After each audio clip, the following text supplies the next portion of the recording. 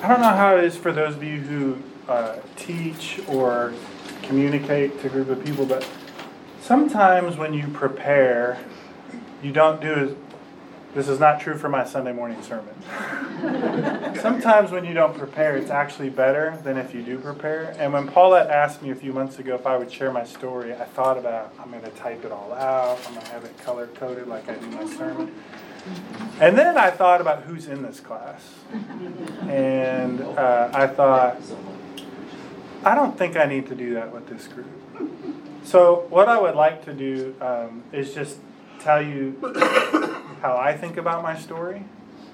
Memory is a tricky thing, right? I have a twin brother. We grew up in two different families, apparently, because we remember things very differently.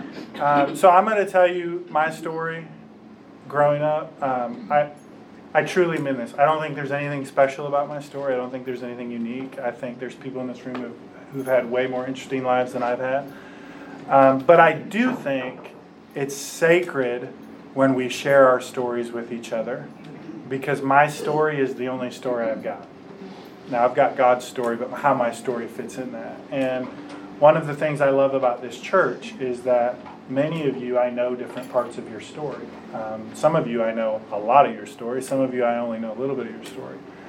And then I want to leave time for just questions or follow-up or, hey, Josh, this one time you, and I've always wondered. Like, I want to have an open conversation. And I think I'm to a point in my life where I will answer everything as honestly as I can. Something magical happened when I turned 40. I stopped caring what everybody thought. Did any of you experience that? I know it gets better when you get older. Like, you really don't care what people say. Yeah, I know that from some of you. You really don't care what anybody. But I'm serious. There's a first half of life, second half of life thing. And I never care about birthdays. I'm not sentimental. I don't get them. But when I turned 40, something weird happened. Like, it was a very tangible... Richard Rohr talks about it as the first mountain you climb. David Brooks wrote a book about this too. The first mountain you climb, your first 40 years, is different than the second mountain you climb. And he paints in generalities, but he basically says the first mountain is, what's my place in the world? How do I fit? What's mine to do? What's my calling? That's the first mountain. The second mountain is, how do I take care of all my people? How do I live the last 40 years of my life so that my children, my grandchildren, my friends can all flourish? So the second half of life is much more about your community, whereas first half of life you're trying to establish your place. And I felt that when I turned 40. And one of the great things about turning 40 then is I just stopped caring as much. I still care a little bit what people think, but not like I did when I was 26, right? So I'm going to try and tell the truth as best as I can. Especially that now that William's here, I'm definitely going to tell the truth. Welcome. Good to see you, Steve. So I grew up, I was born right outside of Detroit, Michigan, in a little place called Warren. It's basically, Warren was built by Ford and GM and Chrysler. They've got huge car manufacturing plants. My grandfather used to call it Hillbilly Highway because all of the poor and black white people who moved from Alabama and Tennessee had to come up Interstate 75. That's why they called it Hillbilly Highway. And so Warren was this very kind of blue-collar, lower middle class, working class part of Detroit that very much kind of shaped how I see the world, probably good and bad. On my dad's side of the family, so my paternal side of the family, they're all from Coleman, Alabama, 2 hours south of here. And I spent most of my summers, at least 4 weeks, with my grandparents in Coleman. When they retired, they moved back to Alabama. And I found out what a hot summer was when I moved from Detroit to Coleman, Alabama. I had no idea what humidity was. But for good or bad, I never identified with my mother's side of the family. I'm just going to be really transparent because that has caused pain in my family. My mother's side of the family, there's a lot of beauty there, but it's riddled by addiction, divorce, a lot of just family drama. that my parents protected us from, but then when I went to college and started to realize, like, wow, it's that side of the family is a lot like Jerry Springer, like who's related to who and who's got kids from this I mean, it's just a very complicated, messy family tree. And I think probably as a 7, 8-year-old boy, I probably intuitively didn't feel safe on that side of the family.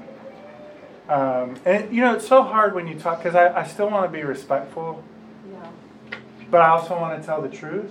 So the truth is, I didn't like being around my grandparents on that. It's even hard to say. Because their house smelled like ashtrays, and it didn't feel safe. My grandfather, on that side of the family, had been an alcoholic, but he never did the 12 steps. He just stopped drinking, which some of you may know. There's only thing worse than a drunk is a dry drunk, because at least a drunk has like a few good days. A dry drunk's just mad all the time.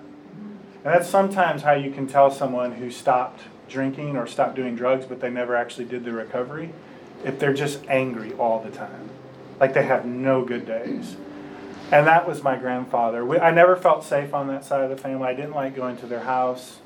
I know he tried through his brokenness, but I always felt way safer, welcomed, more joy on my dad's side of the family. And so I just gravitated. It even created friction in my family with sleepovers, because I refused to do sleepovers with that side of the family. And as a 10-year-old boy, you don't have the language to talk about that. I just knew I didn't want to be there. Whereas if I stayed with my grandparents on my dad's side, it meant Detroit Tigers baseball games. It meant Little Caesars pizza. It meant watching 60 Minutes on Sunday night after the last NFL game. If you guys remember, 60 Minutes is still one of my favorite.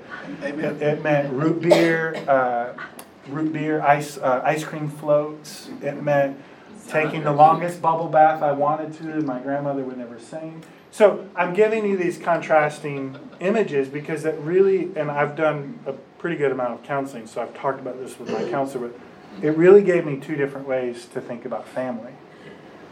One was safe, joy, accepted, church all the time. The other was no church, brokenness, abuse, verbal abuse, physical abuse, ashtrays, the smell of cigarettes, which to this day, I've never had any interest in smoking a cigarette because of that. I'm not judging anybody who does. I'm just telling you my experience. Going to that side of the family's house at Christmas and getting there thinking, how long till we can leave? And then going to my other grandparents and thinking, how do I get rid of my parents? I want to live with these people. Like even thinking, like, what would it take for my grandparents to adopt me, right? Like, so just two very different depictions. Now, if you hear what I'm saying in that, I've never hated church like some people do. That's good. I've never felt betrayed by the church. I've never felt mistreated by the church. And I've talked about this in some sermons, but when people come to me with true, awful stories of church abuse, I feel so inadequate because that wasn't my experience. My experience was, I love being with these people. I look forward to it. I'm accepted. They tell stories. They laugh. Yeah, they believe some weird stuff about dancing and Coors Light and whatever, but I can look past those things. Like, these are good people. Like, these people affirm me. So, very early on, I had a very healthy view of church generally and the Church of Christ specifically. Because that side of the family that I felt drawn to was like 6 generations Church of Christ. And I mean like, Church of Christ, Church of Christ. Like, we're all in. We're not Baptists. We don't need a guitar, as my grandfather would say. It's not a guitar, it's a guitar. We don't need all those tricks, you know.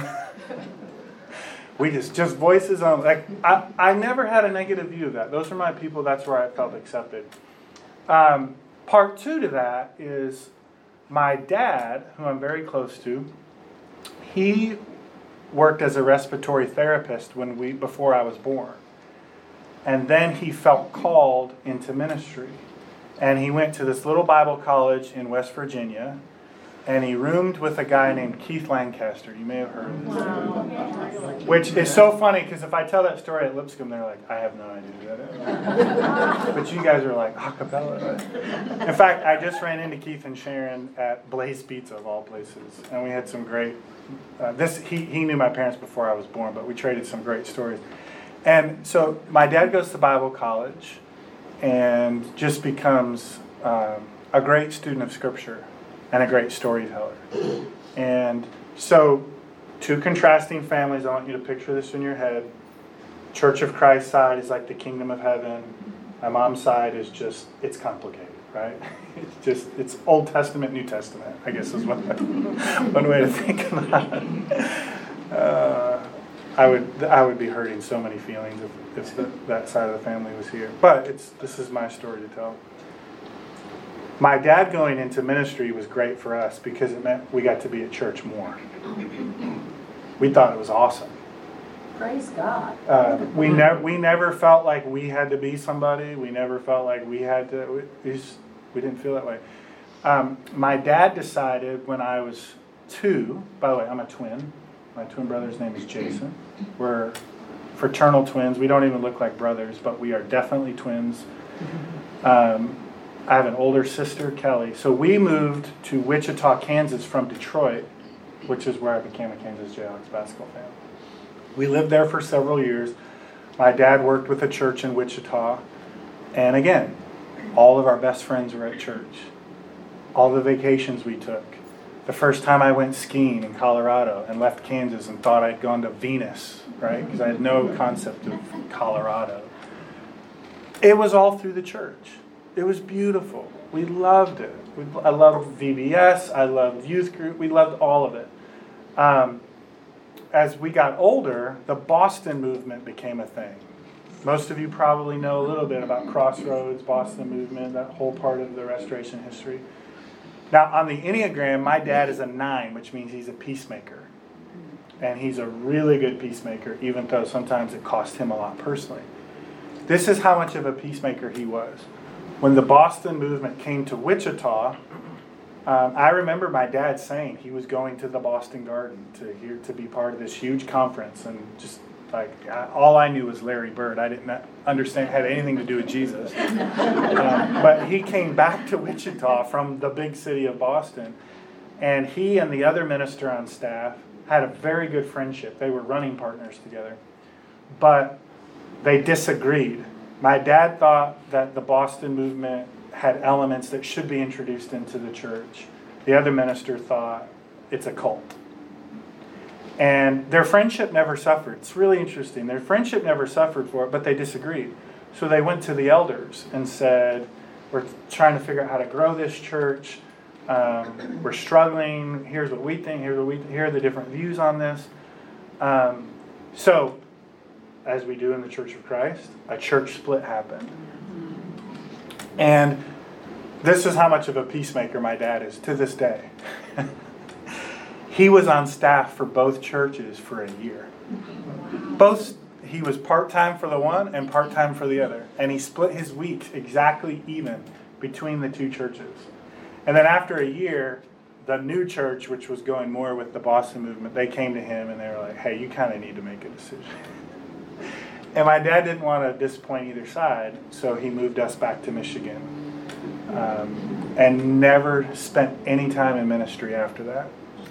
So he had preached for 12 years in Detroit, was on staff for a church for 7 years in Kansas, and then never worked in ministry. And honestly, never had the same relationship with church again after that, because he was so disappointed that people would split over. My dad's theology has always been, unless it's the resurrection, we're not splitting. Like, he paints with a big circle, right? So that shaped me, because even though there was legalism and there was all kinds of stuff in the Church of Christ, I never felt any of that because my dad protected us from all that. And my mom loved the church because the church rescued her from all of the abuse that she grew up in. So you are hard-pressed to find a woman who loves the local church more today than my mom, because my mom knows what it was like to grow up in a church without the story of Jesus being preached. And I think sometimes in our postmodern culture, and we need to talk to our kids and our grandkids about this, is we only see the things we don't like about the church. Do 2 generations without it and tell me how it works out for you. That's what I tell people all the time. You're 2 generations removed from coming back and realizing, you know what? These are beautiful people doing beautiful things, doing beautiful work. So my mom had this deep affinity for the Church of Christ because they accepted her, they welcomed her, they treated her with respect, there was no abuse, it was only peace. So I'm giving you that context to say the 3 of us, my brother and my sister, we grew up in an environment where we were allowed to ask anything we wanted to. We could ask big questions. We never felt like we had to get it right. We never felt like we had to be perfect. We were definitely held accountable for our actions and all the different stuff that you go through in your teenage and your college years. But we always felt like we had a place to belong, and we never felt like we had to perform for anybody. And I don't know what better gift you can give your kids than what my parents gave to us. So I feel such a responsibility with my boys. I don't even want to be better parents than my parents. I just want to be right where they were. Does that make sense?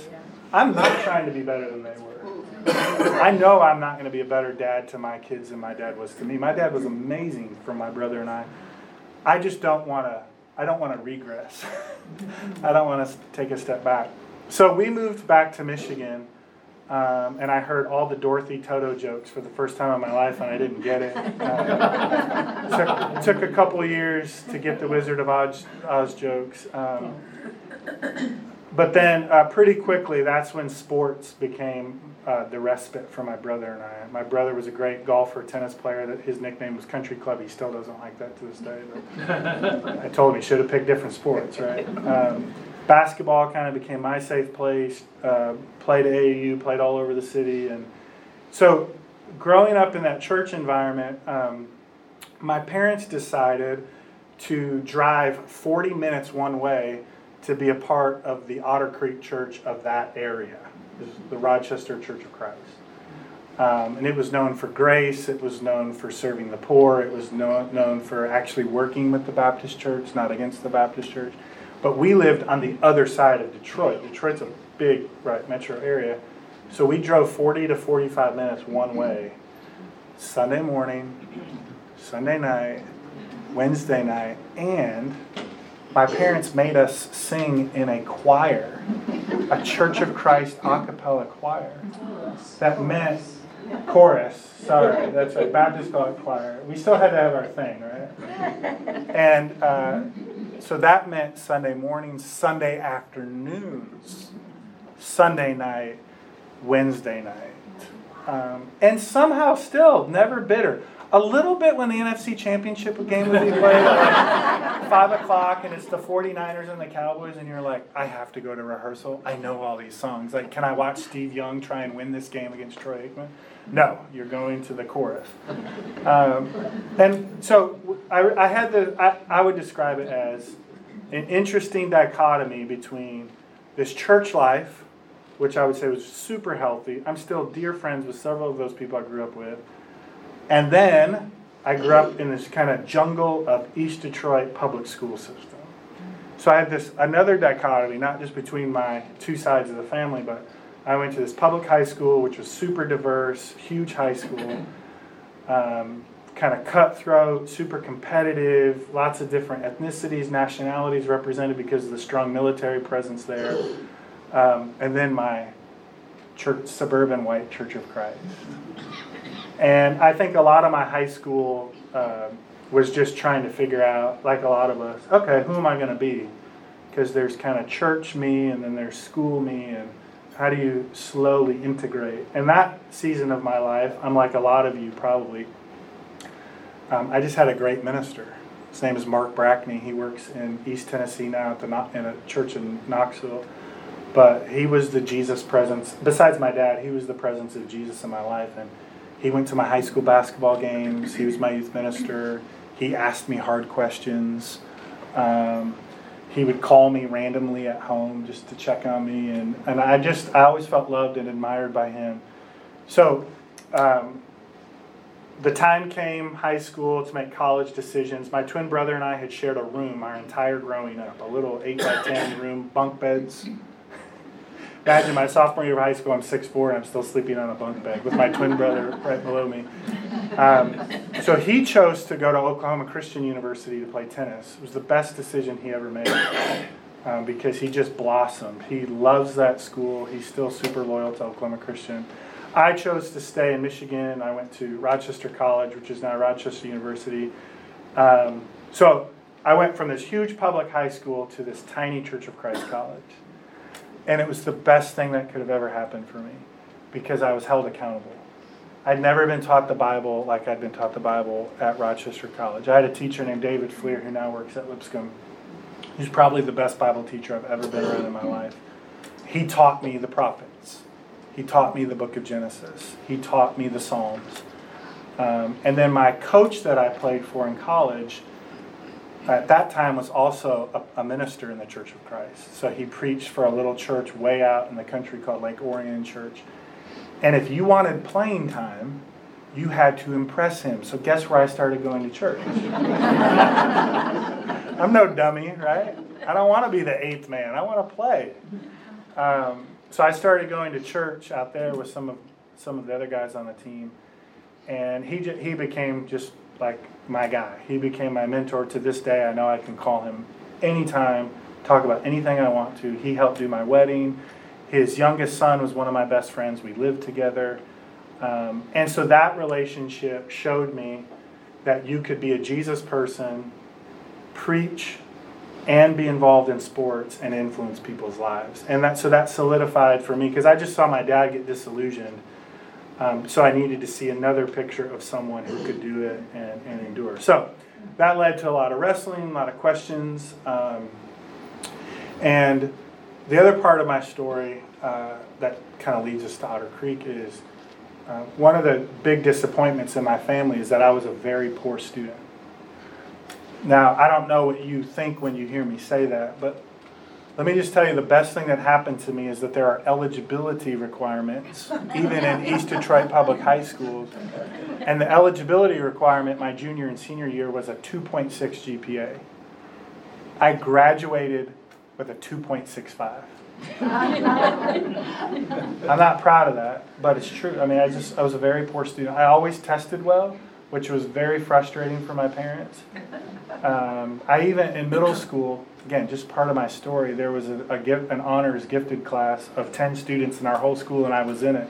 And I was by far the worst student in there in terms of actual grades. And I'll never forget the smartest kid in our grade, Stephen Hobeck, who went on to become an MD and was valedictorian.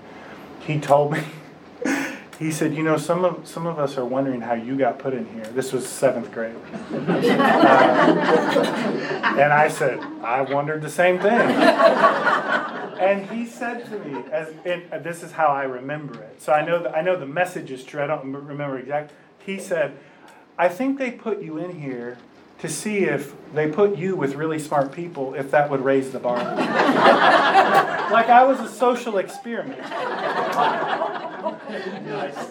Looking back, I know now that I tested just as high as all of them did in aptitude tests, especially with English. But I just never performed. So what changed for me in college is that I became embarrassed about having that GPA. And the second thing is my dad said, if you bring home those grades in college like you did in high school, you'll be living in the basement. And nothing motivates an 18-year-old boy like not wanting to live in his parents' basement, right? Like I wanted no part of that. So I started to take school seriously from that point on. In fact, I felt like I had skated through high school so much and I had wasted a really good high school public education that I felt like I had to make up for it. So I kind of became a little bit of a recluse, and I would read all the time, and I wouldn't go to parties with friends because I felt this angst of I've got to make up for all this. So by the time I got to my junior and senior year of college, my favorite classes were theology, civil rights history, anything to do with American history. Civil War, I'm in. Still to this day, I'm a sucker for anything that's World War II or Civil War. I know some of you probably feel that way. And what happened for me in my brain is that my brain finally caught up with my heart. We all know that boys develop slower than girls, right? It's just take a 5-year-old girl and a 5-year-old boy. They are not the same species. Take a 20-year-old girl and a 20-year-old boy. They're not the same species. So I think what happened is my brain finally was starting to catch up with my heart, and I realized Christianity can do amazing things in the world to help change people. Because I always thought about the church as great, but it's like, it's kind of its own little insular thing. But when I got to college, I realized that most of the people who've changed things in American culture were devout Jesus people, or Jews. So, Jesus is actual people. And so that helped kind of reframe the role of the church, the role of a minister, what a church can do in the world, how we can be agents of change for the good, for the kingdom. And so this is where Kara enters the story. I'm sorry I'm taking longer than I thought I would, but so Kara's dad came to be the senior minister for the church that I grew up in. So I grew up in this church when we moved back from Kansas that we drove 40 minutes. So this church was near right next to Rochester's campus. And so they asked me one semester to be a campus intern. And I said yes. That decision led to me working out of the sound room. That's how far I was on the totem pole. They put an office for me in the sound room. Right next to the sound booth. I didn't have a computer or anything. And Kara was a student at Lipscomb, and she had come back to Michigan. She'd never lived there prior to that. She came back to visit her parents on fall break. She walked into the church lobby. The sound room had a window where you could see anybody coming into the... And I called Karen Owen, who was the office manager, still is the office manager at that time, and I said, Miss Karen. And she said, nope. And I said, Miss Karen. She's like, I know why you're calling. And I said, Miss Karen had known me since I was a little boy, since we had moved back from Kansas, right? And she said, I'm not telling you who that is. And so I said, okay, Miss Karen, if I ask you questions, will you answer like... And she said, okay. And I said, who is the girl that just walked in? She said, that's not the kind of question you said you were going to ask. And I said, is she related to anyone on staff? So why would she be just walking through the church in the middle of the week? A whole series of conversations bribing the office staff. I learned that she was the daughter of the senior minister. Now, if you've ever met Kara's dad, you would not think it's genetically possible that Kara could come from Patrick Mead. It's just like, seriously, Kara's tall, beautiful, like elegant. Then you meet Kara's mom and you realize the genetics of her mom won out over the genetics of her dad, right? So then I had another problem though. Patrick is an avid gun collector. He's a lifelong NRA member. I basically grew up Amish. I mean, my whole family's committed to nonviolence. We've never had a gun ever in our house. So now the girl that I want to ask on a date, who I find out has never dated anyone before, is the only daughter, the eldest daughter of a preacher who's a lifelong NRA member. At that time, as God is my witness, carried a Glock on him 7 days a week. He doesn't anymore because we talked him out of it. At that time, I'm serious. I am not even trying to be funny right now. At that time, my father-in-law would preach with a Glock right here. Talk about sons of thunder. Like, take your baptism seriously, dude. So I went to him. I can picture his office. I was 22 years old. I went to him. It was like approaching Oz. And I went to him. I was so nervous. But I knew I had to ask him before I could ask her on a date. He's the preacher. He's my boss. I report to him. He only has one daughter. She's never been on a date. It took me like 6 weeks of reconnaissance to get up the courage, right, to put all this together. And he responded, oh, you can ask her, but I don't think she'll say yes. Which he was right. It took me almost 5 months to get her to say yes. She was at Lipscomb. I was here. we traded correspondence through Yahoo Mail. Thank God for Yahoo email, which had just taken off in the early 2000s, right? So obviously there's longer versions to this, but we spent a year in Abilene engaged. I was coaching basketball, working in my Master of Divinity. It became very clear that that was not the path for us, plus she hated Abilene. She wanted to be back in Nashville. We moved back to Nashville. I worked for a preacher you may have heard of named Rubel Shelley for a year. 3 months into working for Rubel Shelley, he comes to me and says, I'm going to retire this summer.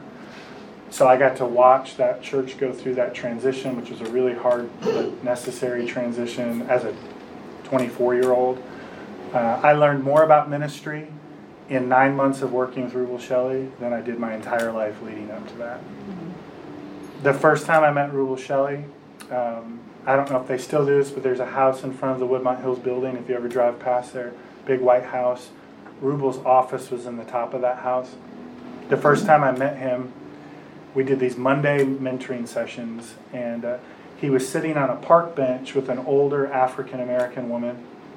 And as I was walking up, he didn't know me, but I knew him, and he said, just go up, and I'll be up there in a second. And it turns out he delivered the news to that woman that she was HIV positive. And when I walked up on the hill, I was witnessing her find out for the first time that she had HIV. But the clinic that she had been tested at had a relationship with Rubel, and it was Rubel's job. That woman didn't know Rubel at all. So people think about Rubel Shelley as Vanderbilt PhD, 25 books or whatever. That's not Rubel Shelley. Rubel Shelley is the guy who was on the park bench with that woman. And that had a profound impact on me, watching how he loved people, how he served people. And I mean, he's ornery as the day is long. He's a cantankerous, and you can tell him I said that, but he loves people well. Especially, he's the kind of person that when you're in your worst moment, that's who you want on your side. Like, you don't go to, like, okay, here's the example I give you.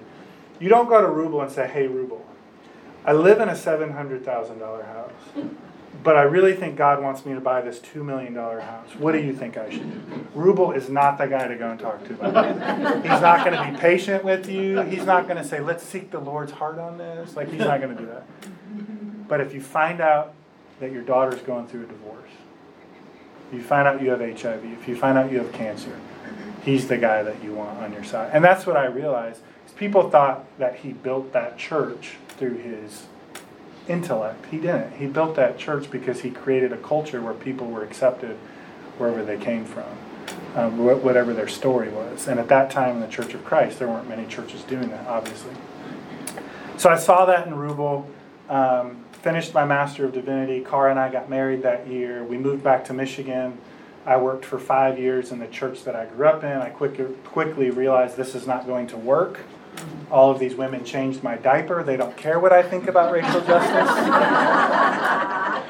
I'm serious. These women remember when I was 17 years old and fell asleep on the back pew and I had a giant hoop earring in my ear for all of high school. They remember this punk kid who now is on the ministry staff. Like, no, this does not work. So about that time, Cara and I were thinking about going to Indianapolis. We were thinking about going to Dallas. And I got a call from a guy named Phil Gibbs, who I had never met before. And that started a long, very deep friendship and a love that I have for him to this day. And I say this, and you can decide whether you believe that I believe what I'm about to say. But besides being Cara's husband and besides being a dad, the greatest joy of my life has been being the preacher for this church. The greatest joy. Now, there have been some really hard stretches the last 13 years, two hard stretches in particular, which one of my friends said, if you're 11 for 13, that's pretty good. If you've only had 2 hard years, that's a pretty good batting average. But from the very first day that we moved here, and Lucas was 2 months old, which is crazy to think about, we've just felt like y'all wanted us to be here. And I know I've hacked off some of you. I know I've said things that I'm not even sure I agree with anymore. That was like, some of you still remember stuff I said 8 years ago. Number one, I don't remember saying it. I don't even like that guy 8 years ago. But you've been very gracious to us. this church has loved our kids really well. I've got lots of friends who are pastors, and I hear some of their stories. I'm not even sure that my kids put together sometimes that I'm the preacher. I mean this seriously. No one's ever said anything to them. No one's ever been like, well, your dad says this, or your... they just learned what the Church of Christ was this summer. They had no idea what I'm like, am I educating my children on anything? Finn, my middle, was like, why does our sign say Church of Christ? And I was like, let's talk about this.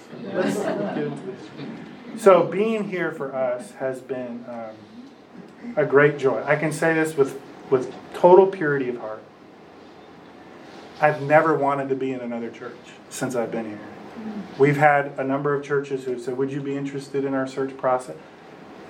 We've never felt like God has done anything but said, this is where you're supposed to be. Now, of course, that doesn't mean everyone here has ever felt that about us, and certainly there have been people who I've frustrated a great deal. But it is an amazing, amazing place to be when you get up every day and you genuinely love where you work. And I wish that for everybody. No matter what your calling is, what your vocation is, if you get to love what you do and who you do it with, you cannot put a dollar sign on that. And I love our ministry staff. I love our elders. I love working with this church. And, as long as I don't wash any more feet and jeopardize my job security, my message is, you guys are stuck with me. Like, I'm not going anywhere. I have zero desire to be anywhere else. I love being here. It's been so fulfilling, so rewarding, incredibly challenging, especially the last couple of years. But that's a very short version of kind of my journey. So, thoughts, questions? How long did I go? What did your dad do when you went back to Michigan? He went back to being a respiratory therapist. And my mom, who had never worked outside of the home, I got to give her a shout out because she was raising 3 kids. She was a real estate agent and went to night school to be a nurse. So, yeah, I come from, like a lot of you, I come from a family that's not afraid to work. My mom, I can still picture my mom falling asleep to her nursing flashcards on the lazy boy. Like while we're watching NBA basketball being super shallow, she's like trying to memorize the circulatory system. So yeah, so he went back. They both retired last year from Children's Hospital of Detroit, and my mom was running a clinic. Would you tell us a little bit more about Cara? She's such a quiet person. We don't know much about her, but sometimes you'll say she's more spiritual than I. 100%. And tell me a little bit about her dad and her mom. I mean, a little bit about her. Yeah, so Cara is, and major points to anybody who calls her Cara, not Kara, because it's Cara, and you got it right. Because she instantly knows whether you know her or not. And those of you who have an unusual name, you know what that's like. So it's just the Scottish pronunciation. She has some family lineage back to Scotland and Ireland. She was actually born in Glasgow, which I call the Detroit of Scotland. She does not think that's funny. But her dad was actually planting churches in Glasgow and in Edinburgh, the truly European city in Scotland. And so her full name is Cara Colleen. It's a very Scottish name. That's how I say it in my phone. I always say Cara Colleen. And the way I describe Cara to people is she's very easy to misread because some people mistaken her quietness as weakness. And you guys know some of the strongest people you know. Doug Smith was like this. Quiet, but do not ever underestimate strength. Right? That's right. And that's how Cara is. She's very quiet unless you're in her inner circle. You guys, that's what it's like when you raise a preacher's kid. You just become an observer of people. You're not impressed by anybody. You're not. To this day, if Cara says that was a good sermon, I don't care what anybody else says. Because she is hard to impress. She's seen it all. She was raised in the church. She sees everybody's personalities. She sees all the church drama. She was raised by a person who has a very big personality. So she understands that church brings together all these people. I would say some other things about Cara that I'm most proud of and love about her is she's the funniest person I know. Really? And I'm often the subject of that humor. Which is why I've said, if I could ever get her to preach, we would never have a debate about female preachers at Otter Creek, because you guys would be like, she's way better than him. Like, can we have more of that? She's just incredibly insightful, incredibly intuitive. She reads people with a superpower. Like, she just knows, do I trust or not trust this person? When we first came to Nashville, this isn't just an Otter Creek story, this is a Nashville, but there were certain people who really wanted us to kind of be in their life. And Cara just said, I don't have a good feeling about it. Within 5 years, it was very obvious. So she really has a kind of intuition for people. I would say the other thing is she takes tremendous pride in being a mom.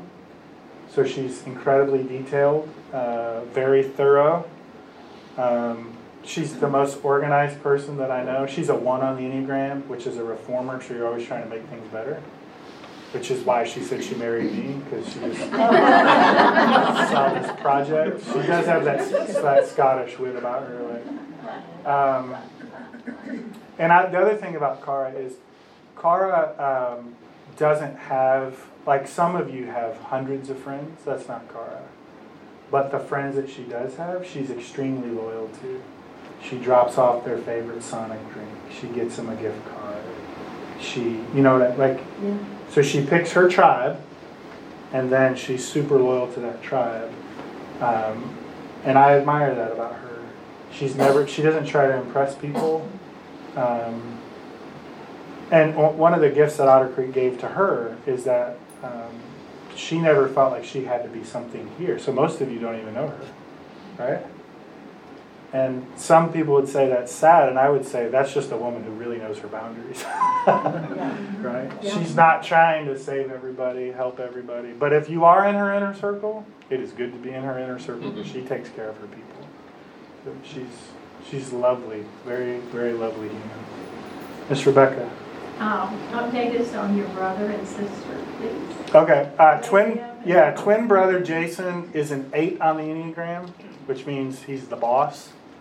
And he's been like that since day one. I've always worked for him. Somehow, he always made money off me, got me to do his work. He's the strongest personality that I know. Some of my friends are around me in other settings and will say, Josh, you're extremely competitive. And I always think, you don't know my brother. Because everything I do in my life is compared to growing up as a twin. In fact, the best... any of you know Terry Smith was a longtime counselor at Woodmont Hills? Mm-hmm. Amazing human being. Terry Smith said to me one time, he said, son, and he could say it in a way where it didn't feel belittling. He had his cowboy boots on. He said, son, you better not ever treat Cara like she's your twin brother. Because he had done our genograms, our life history maps, premarital counseling. And I was like, man, that's deep. Because you share a room with somebody your whole 18 years, that's the metrics by which you gauge everything, right? So we fought, we competed, we were sarcastic, practical jokes on each other all the time, right? And his message was, she's not him, and you're going to be miserable if you don't learn that lesson pretty quickly. So Jason, now, he was in healthcare. In fact, his wife is from Regina, Saskatchewan. And when we first moved here, I was like, Jason, Nashville's one of the healthcare capitals of the U.S. He was like, I know. I was like, I promise we can, because I wanted him and his family so we could all kind of raise our kids together. So he went back to his wife. Whole family's Canadian. They think hockey's the only sport ever invented. And he said to his wife, hey, would you be open to moving to Nashville? They're living in Michigan at the time. She's from Saskatchewan. Her response was, we already live in the South. And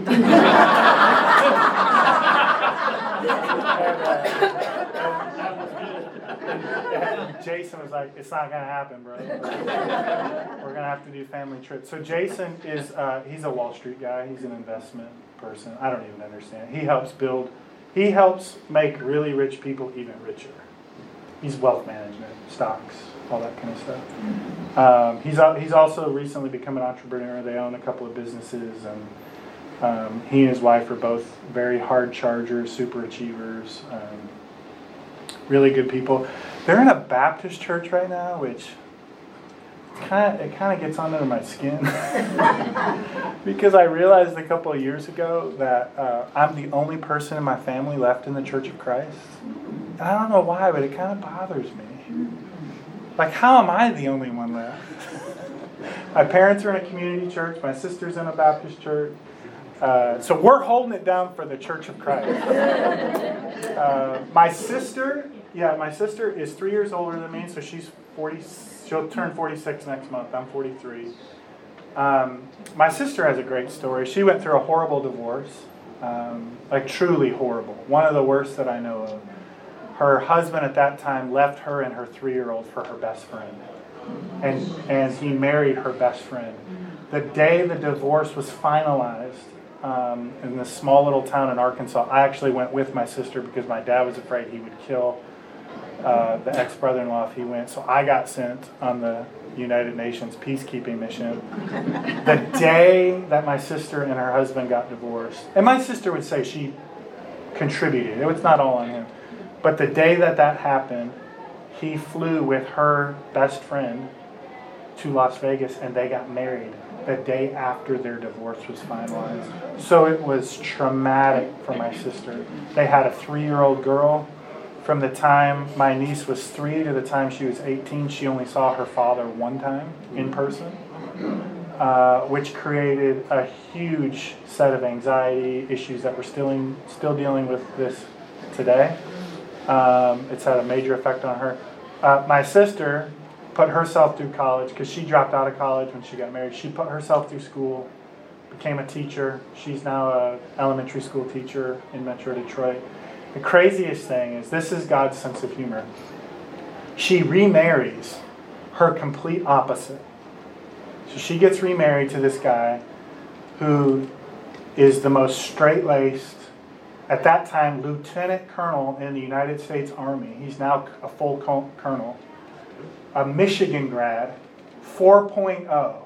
And my sister, whatever that is, my sister's the opposite. She's life of the party, socialite, gets everyone together. She was always the prettiest girl in her grade, like people loved her. And how she ended up with this most straight-laced, lifelong career military guy who like never jokes, never smiles, he has a super tender heart.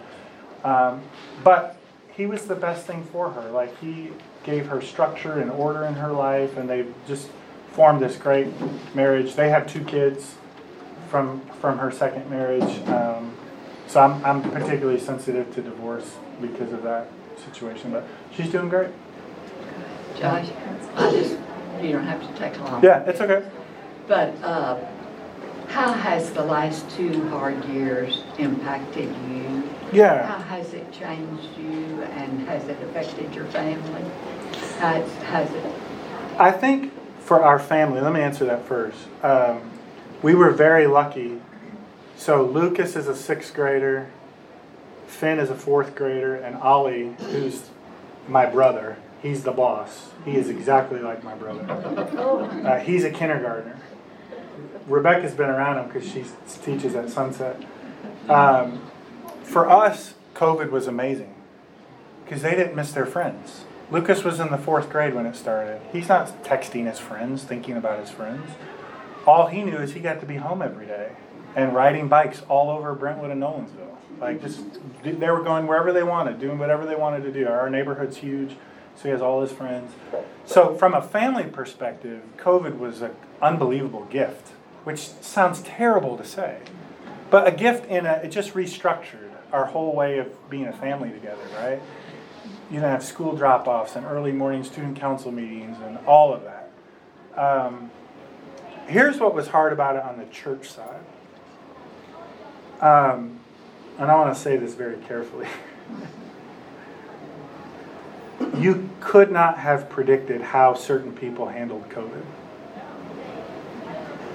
And it takes a lot for me to judge people. I just don't, whatever that gene is, I'm just very short on it. I can get there. It just takes me a long time. And some people really surprised me how they handled COVID. On both extremes. Let me be clear about that. Both extremes have been equally disappointing to me. If anything, COVID socially and politically pushed me right dead to the middle as a moderate. Because I think both edges are absolutely crazy right now. It makes no sense to me intellectually or spiritually. And I won't even get into the politics of the vaccine and the mask and all that. So I think what surprised me is I did not know some people as well as I thought I did. Conversely, some people, and nobody in this room, but some people who I thought would be an absolute train wreck through COVID were the best people in our whole church. There are some people that I thought, oh, this kind of thing would just totally disrupt their family. They're going to complain. They're going to get mad. And they were the pillar stalwarts of who got us through this. So I think, if anything, what I learned through COVID is people will always surprise you. And don't be surprised that people will always surprise you. But I would say overall, especially now, if you'd asked me this a year ago, the answer would have been a little different. But overall, all things considered, I'm super proud of how our church handled COVID. Some people could accuse us of being a little bit too cautious. Some people could accuse us of not being quite cautious enough. I don't think anybody could have accused us of being irresponsible. I think we really took seriously how to handle it with the best information we had at the time that we had it, with how other churches were handling it. I lost some really good friends who are no longer part of Otter Creek because of how we handled it. And when I say really good friends, people that I was there in the hospital after their baby was born, people I've gone on vacation with, people I've traveled the world with, just like you guys, I've lost good friends too. And for me, it's never about church numbers or attendance. It's about people's stories. It's about their families. And that grieves me, because there's nothing that we can say that can bring them back. There's nothing. We can say it. We can write letters. But so losing some people through COVID was very hurtful. Again, on both extremes. I've got the equal amount of stories of crazy on the left and crazy on the right. Because crazy's crazy. And it's irrespective of political allegiance. It's irrational. It's irrational, right? And I don't mean to make light of mental health. You guys know what I'm trying to say. Just when people are so in their emotions, they won't have a real conversation. Yeah. But for the most part, I'm super proud of how we handled this. I mean, one of the real moments when I knew we were coming back as a church is when you guys had that big meal in the gathering room. And that was the first time I was walking through and helping with something, and I was like, this is the most amount of people I've been around in a long time at church. We had to fight for that. Yeah, and I'm glad you did. I'm glad you did. You did the right thing. How's your basketball team doing? Thank you for it. Is Bailey here? No. Bailey's not here? The reason I asked that is Bailey helped contribute one of the best. I've got an AAU basketball team that I'm slightly involved with. We've got 10 kids on our team. They're from all over the city. They're one of the best teams in the state. They're incredible, which is why Bob's kind of chiding me a little bit. But I probably care way too much about these 6th grade boys than I should. But man, is it funny. Is it so much fun and enjoyable watching 6th grade boys start to become little men? Because 6th grade, they're 12. This summer, next year, they're going to turn 13. So they're not quite starting puberty yet, right? They're right at the front door. They're figuring out who they are. We just played in a big national tournament last week. We did pretty good. But I have to have things outside of Otter Creek that have nothing to do with Otter Creek. And that's one of the things that I love is this little AAU team that I have. Yeah. So it's a tax deductible nonprofit if anybody wants to contribute. We'll be happy to take your donations towards helping these young men achieve their dream. Yeah, but I absolutely love it. It's a great thing. And Otter Creek's generous. We use our gym a lot for practice, so it's a good thing. Thought about you yesterday in the game. Why would anybody want to be a college basketball fan? Like, it's just mental torture.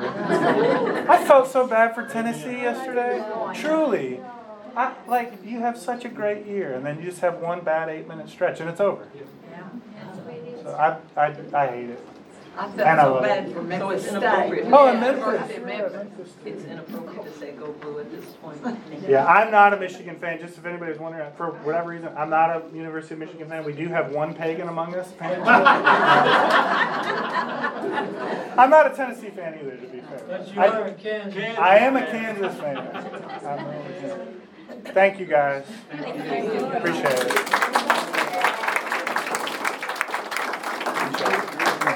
You were wonderful.